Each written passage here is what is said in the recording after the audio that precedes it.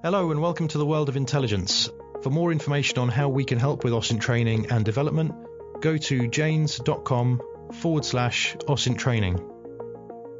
Hi, it's Mark Wilson of the Janes Intelligence Unit, and today we're speaking to John Gray, an expert in the fascinating fields of misinformation, disinformation and influence operations. John's also the co-founder of Mentionmapp, which is a fantastic tool for OSINT investigations. John, welcome to the podcast. Thanks very much, Mark. Great to be here. So, John, I know you focused on understanding the activities of hostile state actors and proxies in the information space. For the benefit of the audience, could you give us an intro to your work more generally and just tell us, how did you get involved in this fascinating area in the first place? I usually preface it with the line from the old Grateful Dead song, Truckin', what a long, strange trip it's been. I guess I trace a little bit of this, back to being a guy that, don't want to age myself too much, but I have a foot firmly in the old analog world. And I quipped that when I actually started my university degree, Marshall McLuhan was still alive. And when I finished my communications degree, Neil Postman had just published Amusing Ourselves to Death. So I guess I frame this with coming at this from, communications theory and just, an interest as I matured, in communications, information technologies, and that combined with this bookworm, nerdy, unquenching curiosity, I think really did kind of get me here. And so, really where the jumping off point to get into this space was, 2016, had a sense some funny things were going on, in the information space. And, at the time I asked my co-founder to sort of drop everything he was doing in terms of what we're developing and thinking we might be able to pull off with our network visualization tool for looking at Twitter in a unique light. I suggested, hey, let's plug this bot detection algorithm in and see what we see. And that was really sort of the point, a week before the 2017 U.S. presidential inauguration. It's like suddenly I have this prototype and now I'm looking at these hashtags and conversations on Twitter in a whole new light. And that's what really started pushing me into this space of asking myself, well, what am I seeing? Why am I seeing it? Why should we care? And, for a long time in terms of business, knew that there was, obviously some sketchy things happening on not just Twitter, but, a number of platforms. But, I've said, well, there was no business model in my books in looking at bots related to pushing porn, pills, and point spreads. So it really wasn't until the aftermath of that 2016 election that, I thought that, hey, let's look a little bit more at this sort of synthetic behavior and thinking about how bots are operating on Twitter. And then since then, it's been really an evolution in terms of, expanding the view of the problem beyond bots, beyond Twitter, and, really looking at it from a much broader perspective. So Mentionmapp really was something that kind of grew out from your observations around what was going on in 2016 around the US election. And yeah. In all fairness, we actually, the first version of Mentionmapp was pushed out to the internet in the fall of 2009. Right. We had a friend and partner back then who, had his own essentially toolkit of graph data visualization tools. And he was one of those guys that, took a long weekend and just for the fun of it thought he'd see how things would look plugging the Twitter API into it. So I guess I'd argue that, we had one of the, really early data visualization tools built on top of Twitter. And then, it was this process of, well, what do we have? Yeah, it's cool. But what do we have? And so I've said, numerous times over the years to my co-founder that, we're going to be 10-year overnight success stories. We've hit the 10-year mark. We've passed it. And I really don't know if I'll claim in terms of the success, but I think we've found ourselves into an interesting place. And like I said, we've really tried to use it as ultimately taking, we have a public facing version, which as, I know, Mark, you've used in some of your research. Thank you. Sure. And, we keep that out sort of now as a, sort of this public utility, but we've really backed off trying to figure out how to monetize the tool itself. In fact, it's completely free now. We just, like I said, keeping out there. We've built things for ourselves that, over this last few years, sort of has fed our own curiosity and our own needs in terms of doing research. And, these are tools that we just use internally that have, sort of informed us moving forward and helped with our own research. And, we don't really have any intention of, commercializing or trying to figure out how to monetize that. Sure. So for someone out there who is kind of a complete beginner, so to speak, to the OSINT world or the world of online research, what does Mentionmapp do in really basic terms? In terms of looking at a Twitter conversation, I really say it's, who's talking about who's talking about what. So, I mean, you can search a specific profile or you can search a specific hashtag and, the tool essentially renders those relationships around, the profiles that have mentioned a given. So if we looked at the @Jane's Twitter profile, it would render the 5, as soon as you open up the application, it would render the 5 profiles that have mentioned @Jane's Intelligence the most. If we were to look at a hashtag, same idea. It would highlight and illustrate the most active profiles around that specific hashtag. We have limitations. I mean, we aren't pulling data from the Twitter fire hose. This is just coming straight from the Twitter API, so it's not all inclusive. It looks at the last 200 tweets of a given profile or the last 200 tweets of a given hashtag. So there's definitely limitations, but it's a really interesting way to look at those connections from a number of different angles. And, it just really depends, I think, on the use case. I know, like I said, Mark, you looked at some interesting things related to the Philippines and Papua New Guinea. And, I think as somebody that's a researcher yourself, you're well suited to talk about how you've, been able to leverage using the tool. Yeah, I mean, from my experience, John, it's just been a fantastic tool for getting that snapshot of a Twitter user's immediate network. Like you say, it's not the entire whole picture, but it does give you that snapshot. And also the other interesting part of it is it brings in related hashtags to the conversations that you're interested in, right? So I've always found, there's nothing to stop me then taking that hashtag and then going looking for more information on that hashtag, either in Mentionmapp or on Twitter itself. So yeah, for some of our online investigations, it's really been an indispensable tool. So a great job on that one, John. Thanks, Mark. Like I said, I'm one of these guys that's sort of always been a real visual learner and, versus, scrolling through countless columns and rows in a spreadsheet.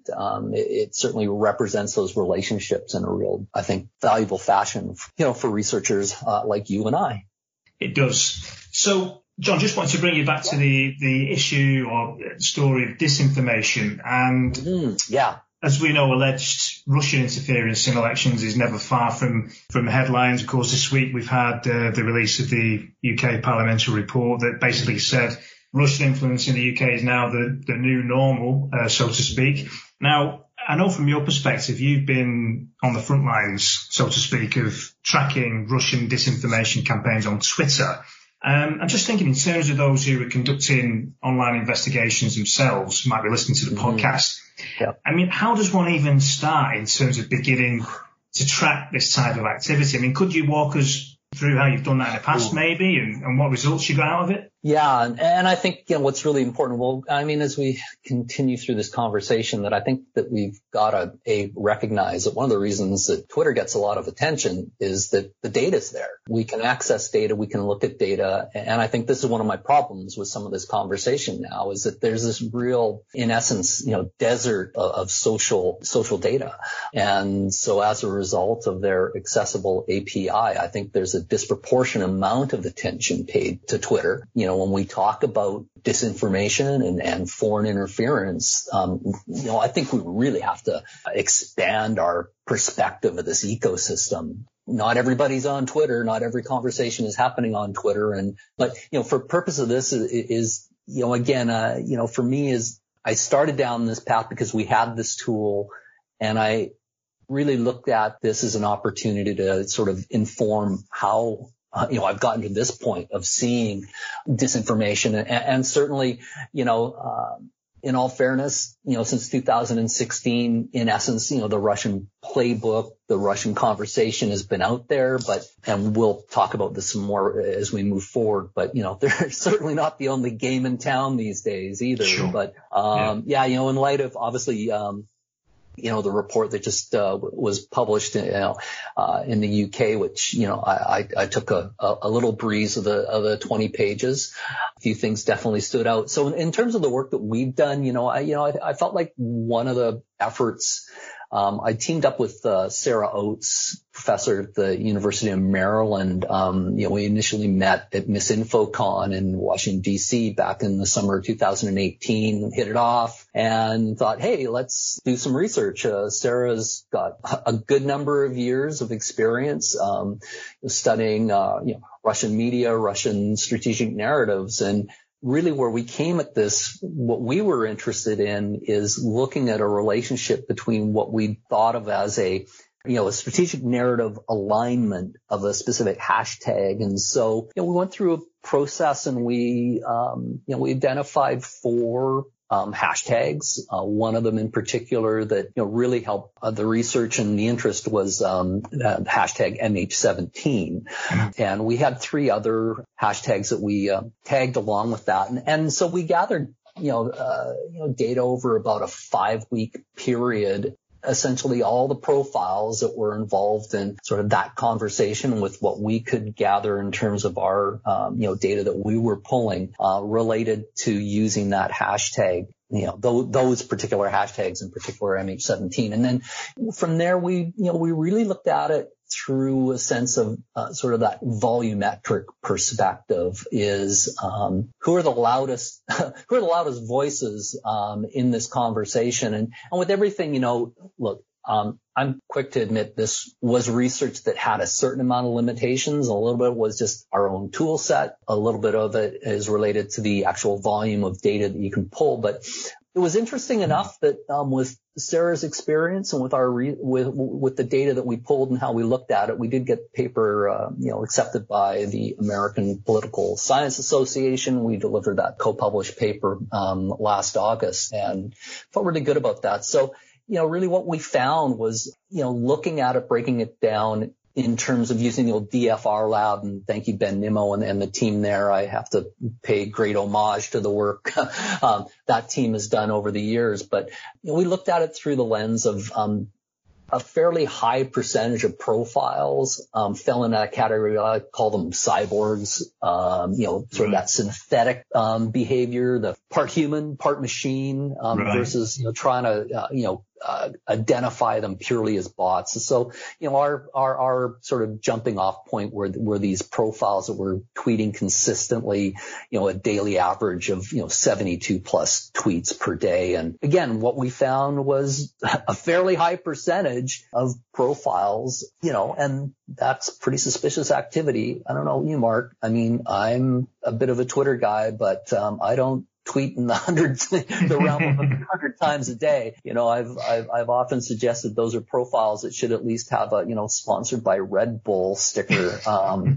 next to them. But it was, again, it was just one way to sort of slice and dice through the data that we had and to look at, the participants in these specific conversations that we felt were, very much aligned to what we would consider, a Russian strategic narrative. It's interesting you mentioned the bots or automated activity on Twitter. Mm-hmm. In your experience, how much is automated activity part of the disinformation landscape? I mean, a lot is made of the role of bots, isn't it? But are we right to focus so much on bots? Or in your experience, are disinformation campaigns a bit more nuanced than that these days? Yeah, I think that, not to dismiss it, I think that, we have an evolving space Obviously, there's way more tools, way more people that have kind of moved into being, bot hunters per se.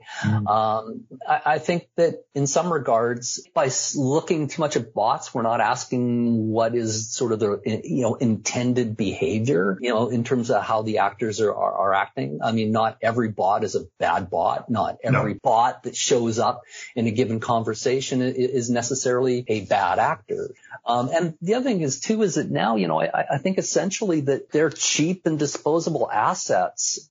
So if you're running a campaign, in some regards, they're, like I said, they're cheap, they're disposable. And then when you get people chasing after them and making them maybe a bigger deal than they are, in some ways, they're an excellent tool for, misdirection. If we're chasing what we think is all this programmatic automated behavior on Twitter, what aren't we looking at? What aren't we seeing? And, I think I just kind of wanted to circle back. And one of the things that, I was looking at, this is post sort of our paper that we published, and I continue to gather data and look. In particular, I find the MH17 is a particularly, rich vein of information. But I started looking at it as like, how is Twitter actually playing this role as sort of like this connective tissue of directing the audience places? It's not the specific tweets. It's now starting to dig into, let's look a little bit more about, what some of these links are and where they're going. And so like a great example is, back in late March is, found, a lot of activity pushing people towards, Bonanza Media. And, it was interesting that Bonanza Media was, claimed to be a platform for independent journalists. But if we look deeper and you look at some of the conspiracy around what they were parading in the connection of one of the founders to RT, it was, again, a really interesting approach to using Twitter. And like I said, sort of as that, connective tissue of being able to move an audience in another direction and influence that conversation. And, if you didn't know any better, some of the headlines might have been fairly compelling to possibly reconsider how one was viewing that conversation. And then the other thing is that, and I've mentioned this to you before, Mark, is that another thing I think that we miss out on by focusing so much on, chasing bots and hunting bots is that we can't dismiss that, there's a function of what I have done some research on is looking at the relationship of low volume under the radar profiles. Well curated, they aren't operating where they might fall afoul of terms of service. But if you string together a few hundred of these profiles and look at their feeds in terms of the consistency of the type of narratives that they're sharing, it makes it really difficult not to look at those and go, on their own, you probably wouldn't think much of that particular profile. But like I said, if you start pasting together a few hundred of them and start looking at the real similar behavior, one has to wonder that maybe we're missing some other behaviors by focusing too much on the high volume and the automated profiles in the conversations.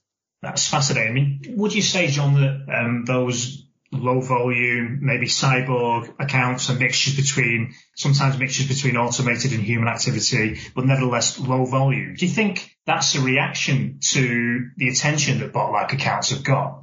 Yeah, absolutely. That's a big part of my hypothesis around this type of behavior. And I've often thought, maybe what we need to do is start creating sort of some asset class modeling is, if we see the pure bots that are a whole collection of them, spun up on the same day within minutes of each other, and they have all those same fingerprints that move into a conversation early that are, clearly trying to, amplify and manipulate engagement metrics, but often are, quickly spotted and then, quickly deplatformed. Like I said, those would sort of fall into that, cheap, easy, disposable asset. But if I'm operating with well-curated, well-established, low-volume profiles, I think those could be deemed, a different type of asset. And I would probably suggest a pretty valuable asset. So, as you've already alluded to, John, earlier in our chat, in terms of conversations around disinformation, misinformation, and all that type of stuff, in conversations around that, the mass popularity platforms, they always appear to feature quite heavily in conversations on that type of topic, doesn't it? You know, the Facebooks and the Twitters of this world, etc. But just thinking beyond those platforms, I mean, have you come across this type of activity taking place on more obscure corners of the web? Yeah, I mean, without question, you know, and I think I look at this as really an ecosystem, right? If we restrict our conversation and looking at this strictly through the lens of, you know, oh, look, it's more than just the atoms, right? You know, like you collect up all the atoms and then we have something bigger. So, you know, I think we do need to see this in terms of, you know, it's not just a bot. It's not just a Facebook post or, you know, or a YouTube video. I ask myself at times, like, what's the broader strategy at play? And so I've certainly seen and experienced and researching with some of the work I'm doing right now is looking through this as how many other places are these stories, is this content, are these narratives showing up? You know, I mean, you know, we've seen through, for instance, some of the recent, you know, they published it through Graphica and a team effort, you know, the secondary infection, which, you know, DFR Lab again had a hand in looking at. And, you know, so the use of places like Quora, Medium, you know, we know there's things going on the Chans. You know, I certainly have, as I mentioned to you before we started the conversation, you know, there's a few places on, you know, Reddit that I generally go have a visit to, on a daily basis to see what's going on. So yeah, I think it's really, really important that we start evolving this conversation to, you know, have a more holistic view of the problem of,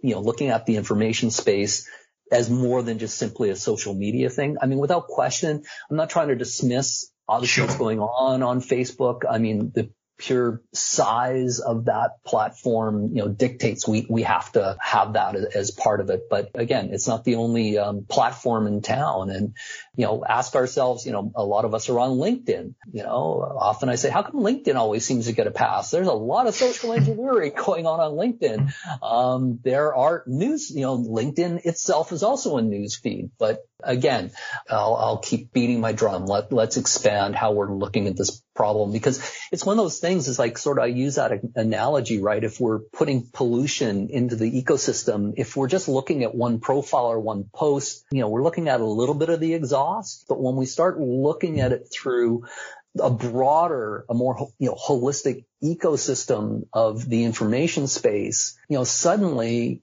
you know, that's a lot of exhaust, right? Yeah.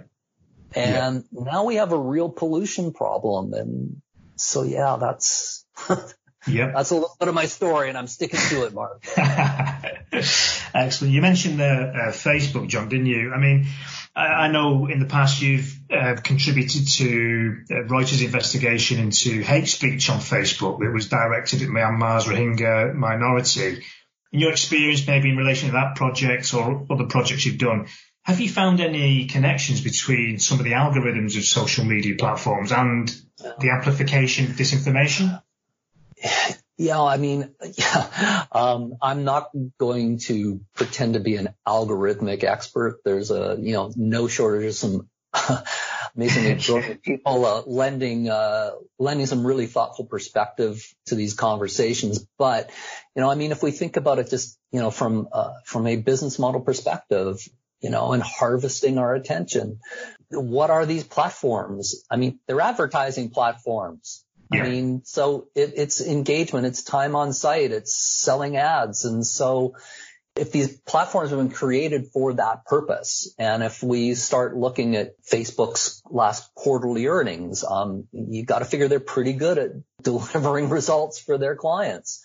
And so, yeah, I mean, without question, we have to believe that the algorithms play a really important role, because, you know, the algorithm is looking at it through engagement, and the algorithm, I don't believe, is really looking often at times as to, you know, sort of the actual content itself. I mean, I think that really comes down to needing more, humans, involved in assessing. And, I mean, one of the things, and it was, it was a great opportunity to work with Steve Stecklow at Reuters and go through their process. And, that was a pretty massive 10 article series that Reuters put out looking at what was going on in, Myanmar burning was the name of the whole collection of articles. So I just worked with Steve on one, and in specific, it was a small bit. He really focused on the Facebook side, and I was able to work with him looking at some things related to essentially not say, hey, Facebook wasn't alone in this. And so I did my thing at that time, looking at the role of some Twitter activity related to it. But we can't get away from it. Is that the issue of algorithms of, basically advertising based social platforms. Ultimately, some of our challenges is that, thinking through the solutions of how we're going to, deal with these problems are contradictory to business models. So I don't have the answer to that, but yeah, without question, it's something we've got to continue to have a real adult conversation around if we don't want to continue to get continually be exploited. John, a question that many of our participants on our OSINT courses always ask us is, as analysts, when is the right time to stop collecting information and then start analyzing it? And I was just wondering, given your specific area of specialism, it must be a particularly difficult challenge, especially if you present with overwhelming levels of potential disinformation out there. So how do you go about making that call? So, usually I've got a standard joke now, Mark. It's like we're not playing Pokemon, so we're not trying to catch them all. So sometimes, we've got to, I think we've also, when we've gotten really hung up on this notion and this love affair of big data. And times we don't really define what big data is and what big data means is that, what am I researching? Why am I researching? And sometimes just small slices of data is a big help, right? Like I have this thing is like, what am I seeing? Why am I seeing it? And, I guess, why am I doing this? If I'm analyzing, what is it I'm analyzing? Why am I analyzing it? And, if I'm a researcher in the open source intelligence space, I'm doing, analysis. I'm an analyst. At some point I've got to put forward some analysis. I got to put forward a report that in theory should, result in some action being taken. So I would think that in the context of the, folks you're working with, this isn't an academic exercise. Mm-hmm. And so, at some point you have to realize that this is a dynamic space. It's not static, but if you don't stop at some point and, start reading the tea leaves and go, this is a rabbit hole I don't need to go down, or this is one there's enough signals that I need to explore more. But I think actually in some ways, the more data you gather, the harder you're actually sometimes making your job. Yeah, it's totally true. I mean, in the work you've done on the Russian disinformation campaigns that you talked about earlier, I mean, you came up with a number of key narratives there, didn't you? That you identified as part of that research. I mean, how did you figure out how to stop? Was it that you didn't find any more narratives, or those you found that all the information you were finding was kind of gravitating towards those four themes, or what was the decision-making process there? Well, in the context of that project, because in essence it was a bit of an academic exercise. We did agree that we were going to collect data over a set period of time and just accept that was our pool of data and that's what we were going to deal with. And so again, I think I'll circle back to comment you made earlier is that and again I don't want to totally belabor the Twitter thing, but if we're looking at hashtags, for instance, we can see how sometimes conversations change, morph, or how there's adjacent hashtags, or sometimes, I've seen cases where a hashtag's, been misspelled. And that moves a conversation in a different direction. And so, again, I think sometimes, more isn't always better. And the timeline of, why am I researching, is this a campaign or is this a specific, story that's happening right now? I was thinking about this is that, it really comes in terms of, knowing your information space. And, there's no point in chasing down a rabbit hole that really isn't related to your space. Like, if I'm an analyst and I'm operating in a specific, shall we say, vertical, if it's something finance related, then I'm going to continue to chase down something that is related to my space. But, going down rabbit holes that are completely unrelated because that's where your data is taking you, then are you really doing your job? Yeah, exactly. I mean, and just following on from that, I guess you've already partly answered this, but I was going to ask you, as someone who's been working in this field for quite a number of years now, could you give us your 3 top tips for detecting disinformation, Yeah. John? I know you've already kind of give us one there in terms of knowing your information environment. Yeah.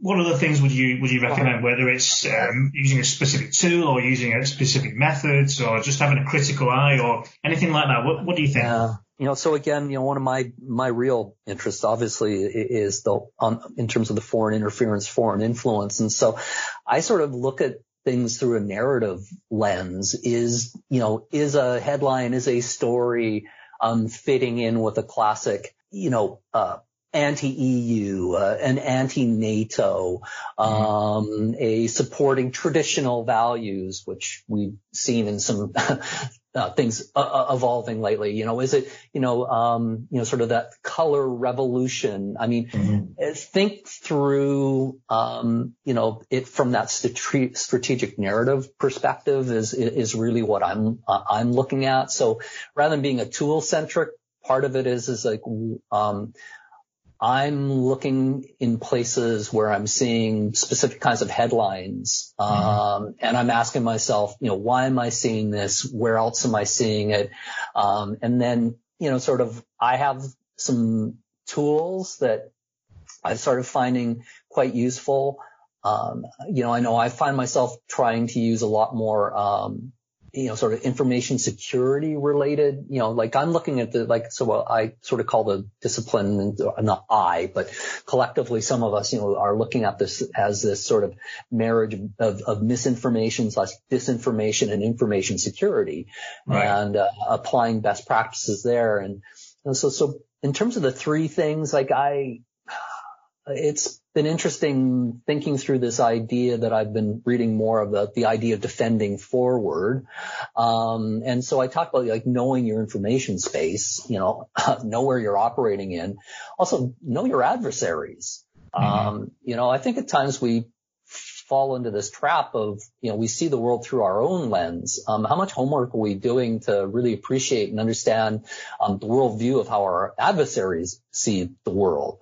And I think that's really important, as an analyst, as a researcher in this space, is, know your adversary, and also know where you're vulnerable, know your own vulnerabilities.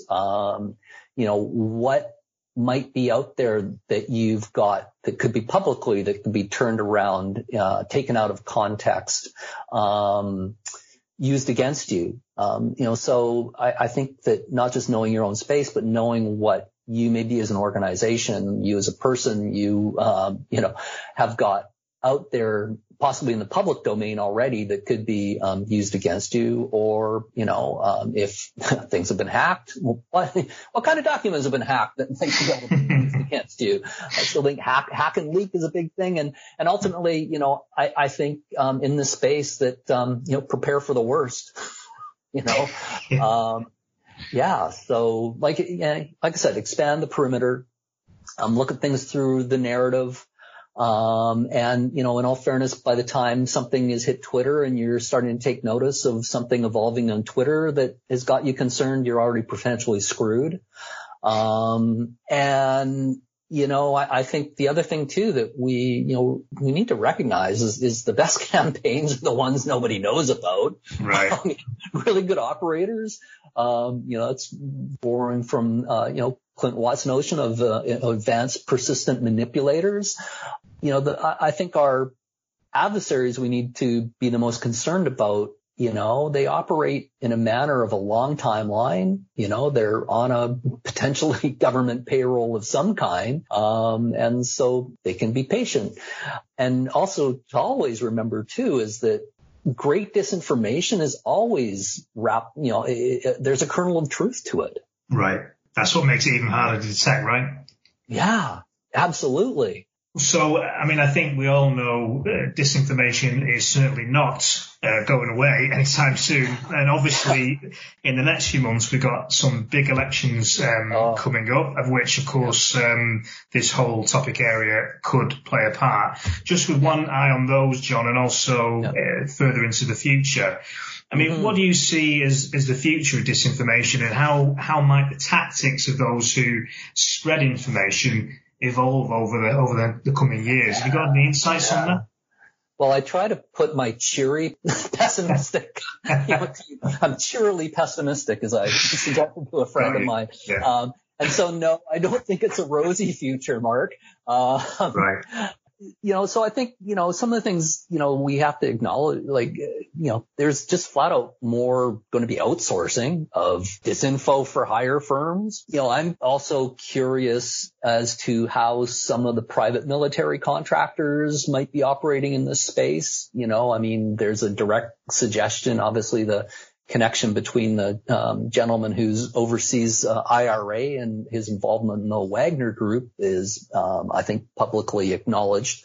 So beyond the Wagner Group, what other private military contractors are operating, and how are they operating in the information space as well, other than just, PR and communication firms that, want to dabble in the dark arts and profit from it. And I think in the near term, one of the things, without question, there's no shortage of conversation around, deep fakes. But I'm actually really concerned around, cheap fakes. Right. And so rather than deep fake video, I have some concerns about, potential, obviously, to spoof audio. Cheap fakes meaning, deep fakes that are basically lower quality. Yeah, if you think back to the, Nancy Pelosi video that, rolled out there a number of months ago, somebody just slowed the video down to make it look like she was slurring her speech and make her look like she was drunk. So that wasn't, I think a great technological, leap to use that. So I think that bad actors, people with bad intent, they're going to look for, cheap, easy ways to operate versus, things are going to take a long timeline and a certain amount of investment to try to execute on. One of my big things I don't think we look enough at times is the impact of memes, mimetic warfare. And if we think about them, as a cultural artifact related to levels of literacy. One of my things is that has been a bit of a bugaboo for quite some time for me is that, there's all this talk about, digital literacy, media literacy. We need to elevate just literacy levels, period. Why do memes work? Well, I think that there's a direct tie to, their impact and at times, literacy levels. I don't have to read at a university level to get a meme. And then there's the attribution side of memes too. There's no shortage of meme generators out there. And so if you think about the ability to quickly produce memes and put them in places like Pinterest, put them in Reddit, put them in the Chans, to me, those are like these, again, assets that you can just put into the battlefield and let people pick up and use and spread and move them into other places. So, I think a lot more research and a lot more conversation, in the near future, needs to focus on memes. I know that you yourself, I did listen to one of your, a few of your other podcasts. So, the whole notion of, the private messaging, encrypted apps. There's a big concern about how obviously information is going to move through there. And then the other one too, if we think about platforms beyond social media, what about things like in the gaming space? If we think about, the different channels, the different ways that, online gaming can be a source to, again, change context, potentially plant disinformation. I think that could be a place we've got to think about. Lately, I've seen, we've got now the self-serving advertising platforms coming into the streaming, TV video, world. If we're worried about self-serve ads, being placed, then this could be another surface that we should be concerned about. Then I connect this whole space to, the malign financing, how are things, happening in terms of manipulating information to, help fund more disinformation. How about things like, virtual game currency being used as a money laundering vehicle? Another one I've gone, what about mapping technology? How could that be exploited? Part of me has gone, what could happen on voting day if suddenly, places where people might need to go vote are misrepresented in some of the mapping technology platforms. Don't know how that could happen, but it's something I've thought about. So ultimately, Mark, I think that, there are a lot of potential vulnerable surfaces where people with bad intent will continue to exploit. And again, it really comes back to it. I think we've got to expand sort of our definition and vision of how we see the information space. And our information space is way more than Facebook, Twitter, YouTube, and, it's more than a social media issue. So that's really alarmingly, John, the possibilities for this type of thing are endless, it seems. Yes. But I think that brings an end to our podcast, John. So thanks, John, for coming on to the podcast. It's been absolutely fascinating. Just to remind our audience there, for any OSINT analysts out there, I really recommend using John's tool, Mentionmapp. It's a great tool for mapping out your Twitter networks, and it's something, as John said previously, that we've used here in James for our own OSINT investigations. So please do check that out. It's mentionmapp.com, and hopefully we can get you back on the pod after the US election to see how it's all worked out, right? Oh, that'll be a conversation for another day for sure, Mark. And I'd love to join you again. And thanks for the opportunity. And hey, just one little quick thing. That's Mentionmapp with 2 P's at the end. But cool. Thanks again, Mark. I appreciate the opportunity. That's all we've got time for today. Thanks for listening. And for more information on how we can help with OSINT training and development, go to janes.com/OSINT training.